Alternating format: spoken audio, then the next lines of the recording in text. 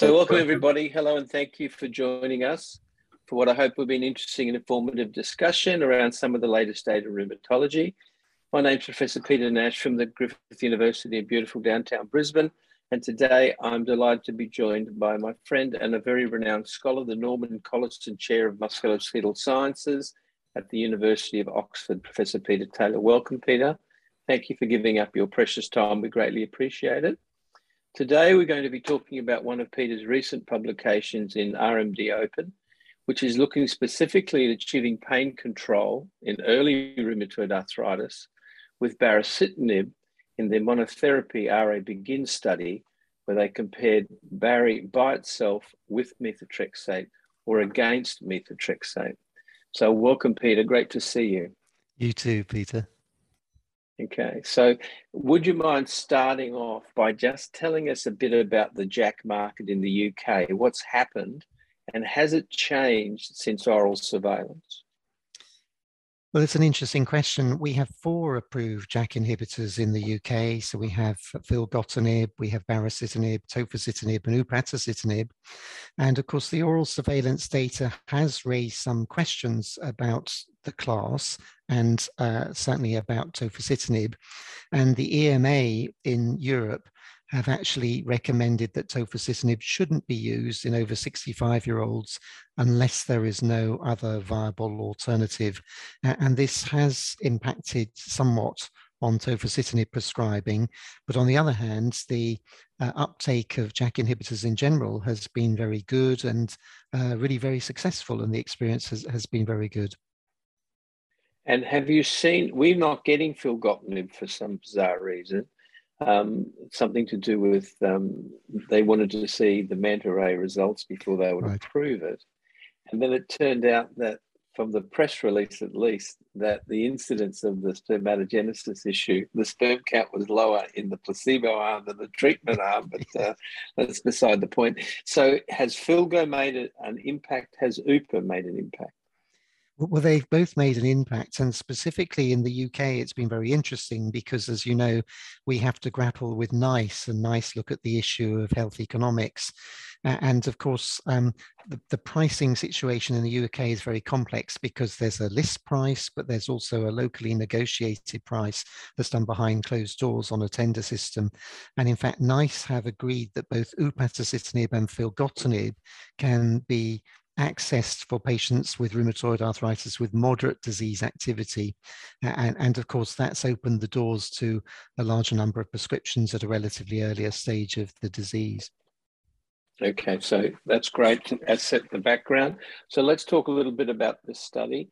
Would you remind the listeners about RA Begin? What was that study? Thank you. Well, RA Begin was one of the pivotal phase 3 studies for baricitinib. And as you mentioned earlier, this was in fact in a population in which the drug is not formally approved, in a DMARD naive population.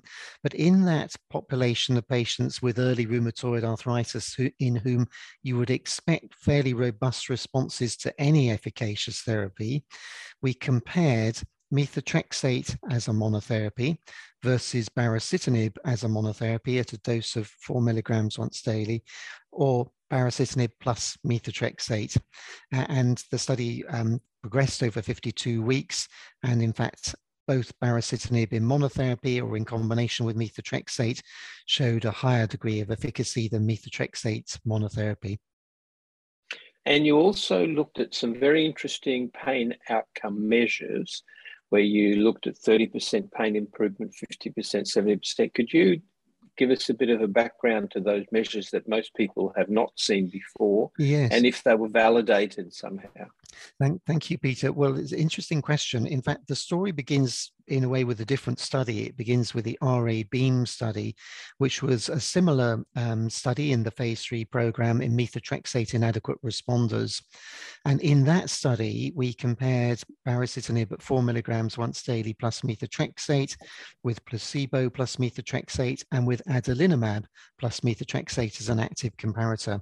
And one of the very striking observations in that study is that when we looked at pain reduction from baseline, the reduction in pain was much greater in the baricitinib plus methotrexate arm than it was in the active comparator, adalimumab plus methotrexate.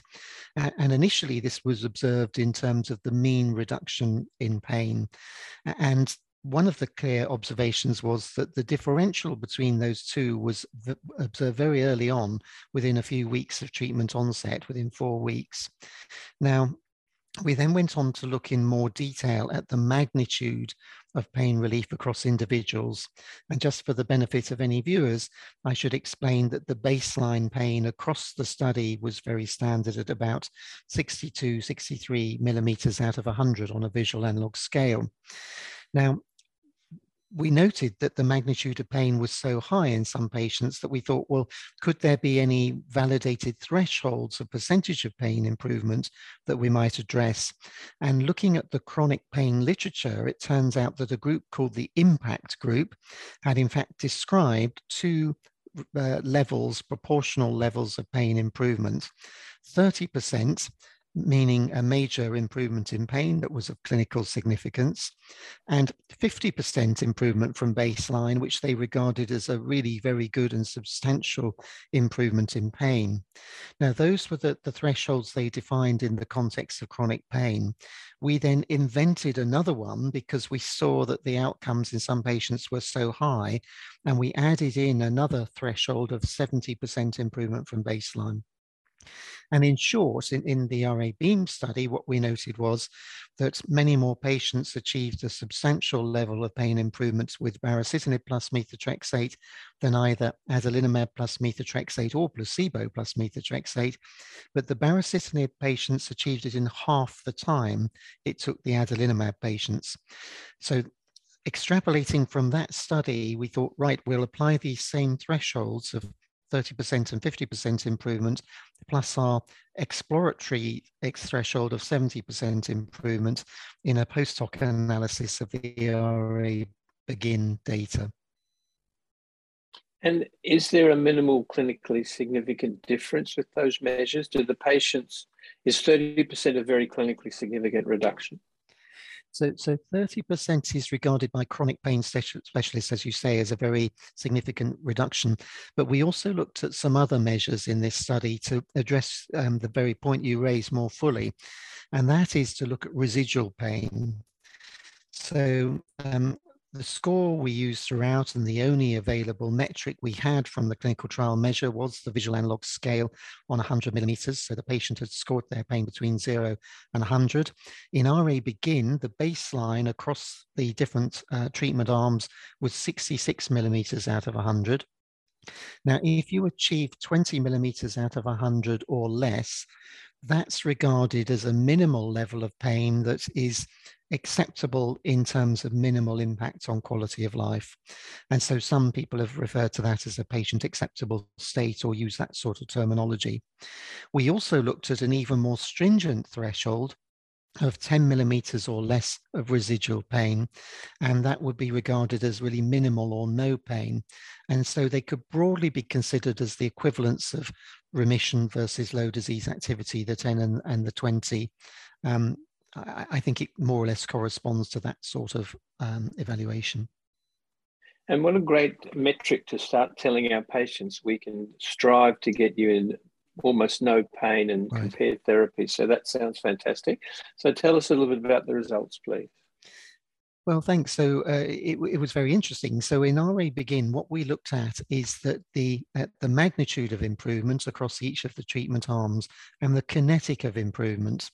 And what we found is that if you look at, let's say, a substantial improvement, which is 50% improvement from baseline, that both baricitinib groups exceeded considerably the magnitude of the proportion of patients achieving this on methotrexate alone, and did it very much more quickly. So by the time we got to 52 weeks of treatment, well over half the patients who were exposed to baricitinib were achieving this degree of improvement, and in about half the time it took with methotrexate. And interestingly, there didn't seem to be an advantage of Bari plus MTX versus Bari alone. Yes, that was interesting. So in fact, numerically, the best results were seen with Barry plus methotrexate, but from a statistical point of view, there was no difference between the monotherapy and the combination. That's right. Interesting. And as far as the pain measure, that was the pain out of the pain score, did that do the same thing as these percentage reductions, head in the same direction? Yes, absolutely. So a high proportion of patients achieve these thresholds of low residual pain. I can't remember exactly what the percentages were off the top of my head, but we can look those up and quote them if viewers would be interested. But not only did a high percentage achieve those, but one of the things we were interested in, what would the consequence of that be if you maintain that very low pain threshold over 52 weeks of drug exposure? And so we were able to compare the area under the curve for these data for the methotrexate arm versus the baricitinib arms, either with or without methotrexate. And the consequence of it was that there was about an additional up to 8 weeks or more per year, per 52 weeks, that patients would have this very low level of pain.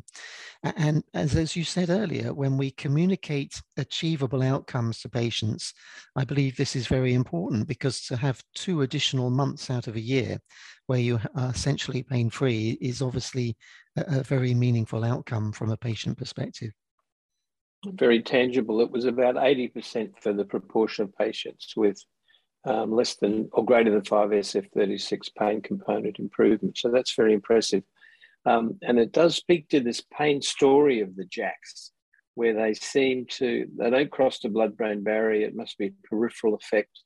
And then whether it's GM-CSF or IL-6, what's your thoughts on that? Well, in truth, I don't know. And there are many hypotheses about this. And I must say, although you're absolutely correct that based on preclinical model data, the dogma is that these drugs don't cross the blood-brain barrier, whether that's really true or not, I don't think is known with certainty. What we must remember is that when there is a systemic inflammatory response, there is a degree of leakiness of the blood-brain barrier, and it's certainly conceivable that there could be some crossing. But even if we assume that none of this is a central effect, there are a number of hypotheses. I think the first point to emphasize is that JAK inhibitors by their nature are multi-cytokine inhibitors. So these drugs will inhibit signaling of any cytokines in the type 1-2 family, of which there are many. And of those cytokines, we know that many are strongly implicated in pain pathways. And you've mentioned some of them, IL-6 and GM-CSF, as you said. Interestingly, GM-CSF signals through JAK2 homodimers. So you would expect it to be modulated much more by a drug that has some effect on JAK2 signaling, and of course baricitinib does as a JAK1/2 inhibitor. But there are some other cytokines that are really curious. So IL-17, which you, Peter, of course, are very familiar with all the fantastic work you've done with psoriatic arthritis, and we know it's a good target in psoriatic arthritis, but not on its own in rheumatoid. And yet IL-17, which isn't traditionally thought of as signaling through the Janus kinase pathway, there is some evidence that in astrocytes there may be signaling that's JAK mediated.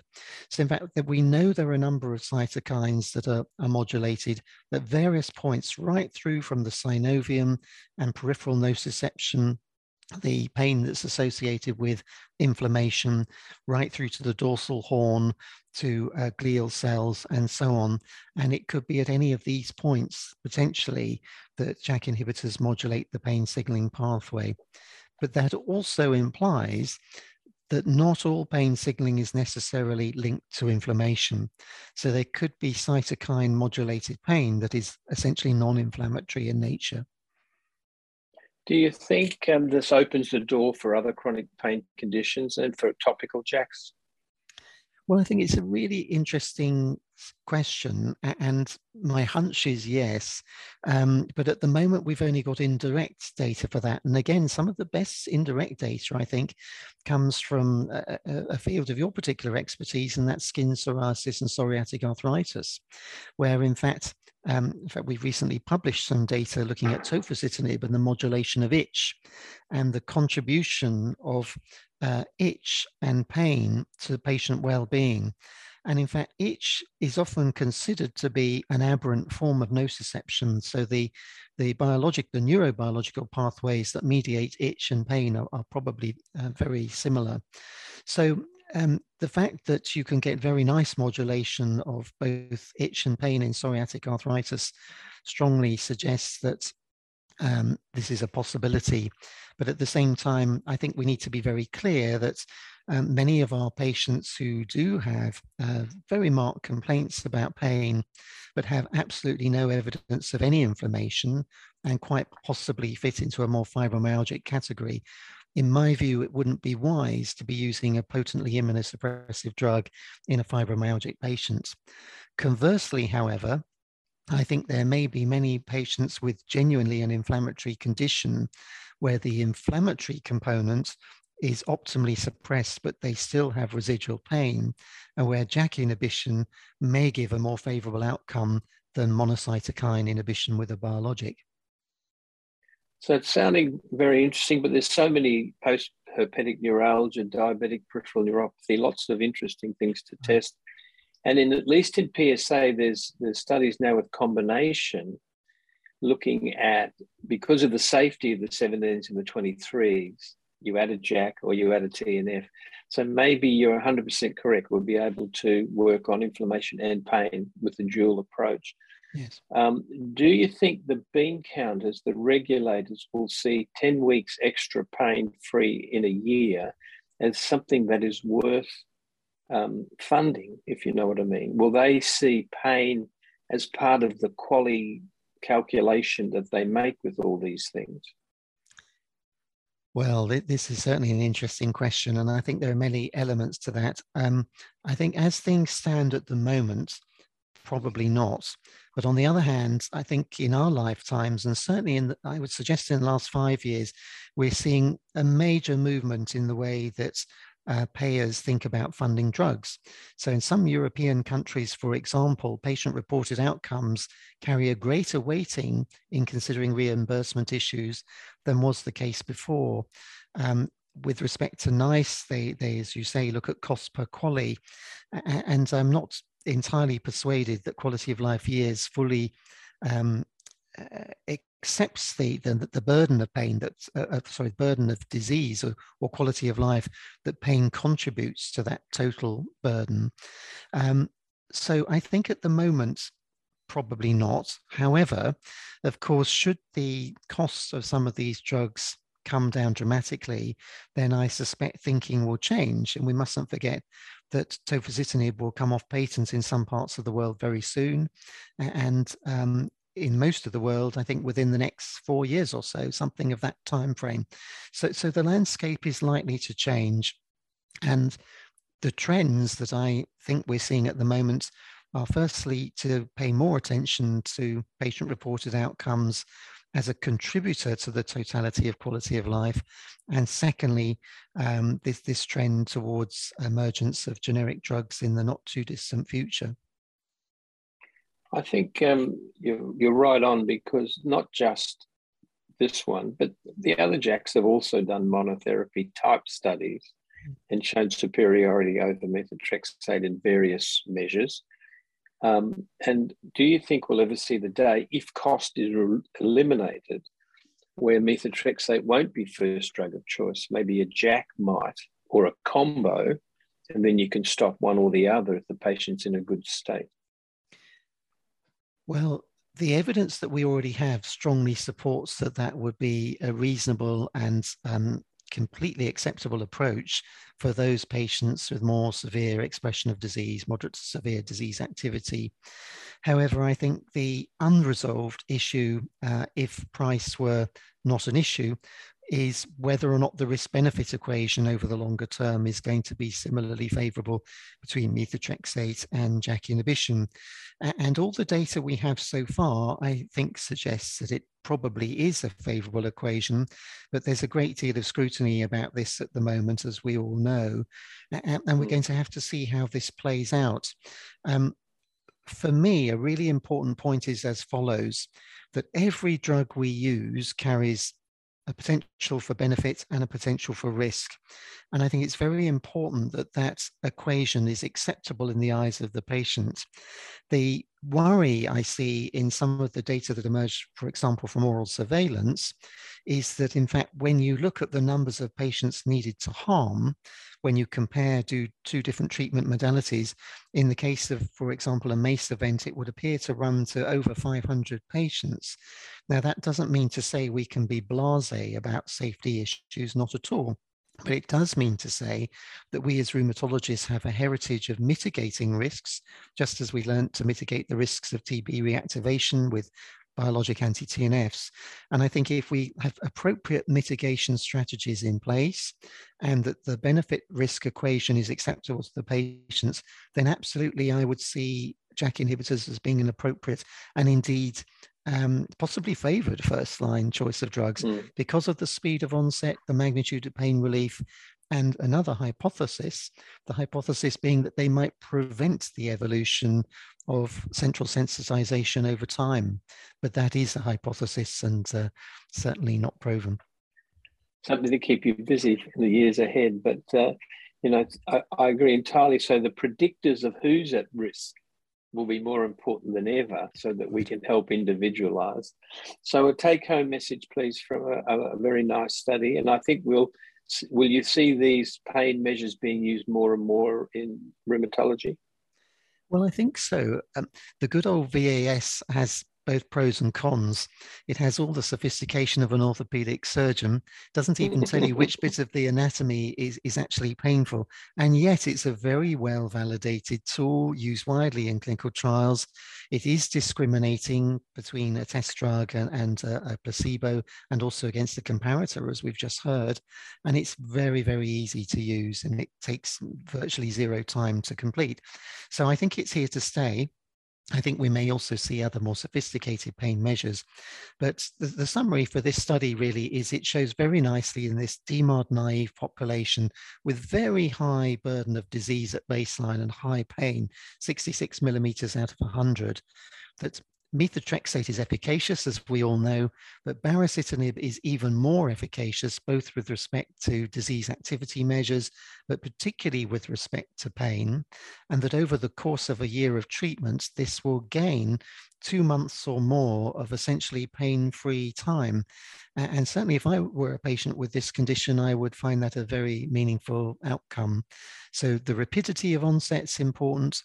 But again, one final point, if I may make, Peter, is that we mustn't forget as clinicians that what we explain to patients and set expectations is really important. And there is a spectrum.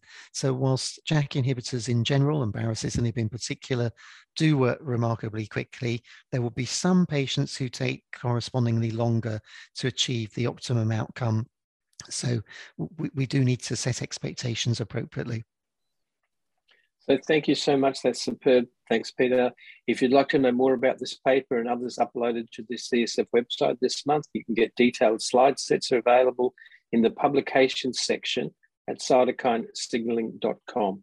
Please subscribe to this podcast on iTunes or wherever you get your podcast media and give us some feedback and let us know what you think. Thank you so much, Peter. Greatly appreciate it. Thank you, Peter. Take care.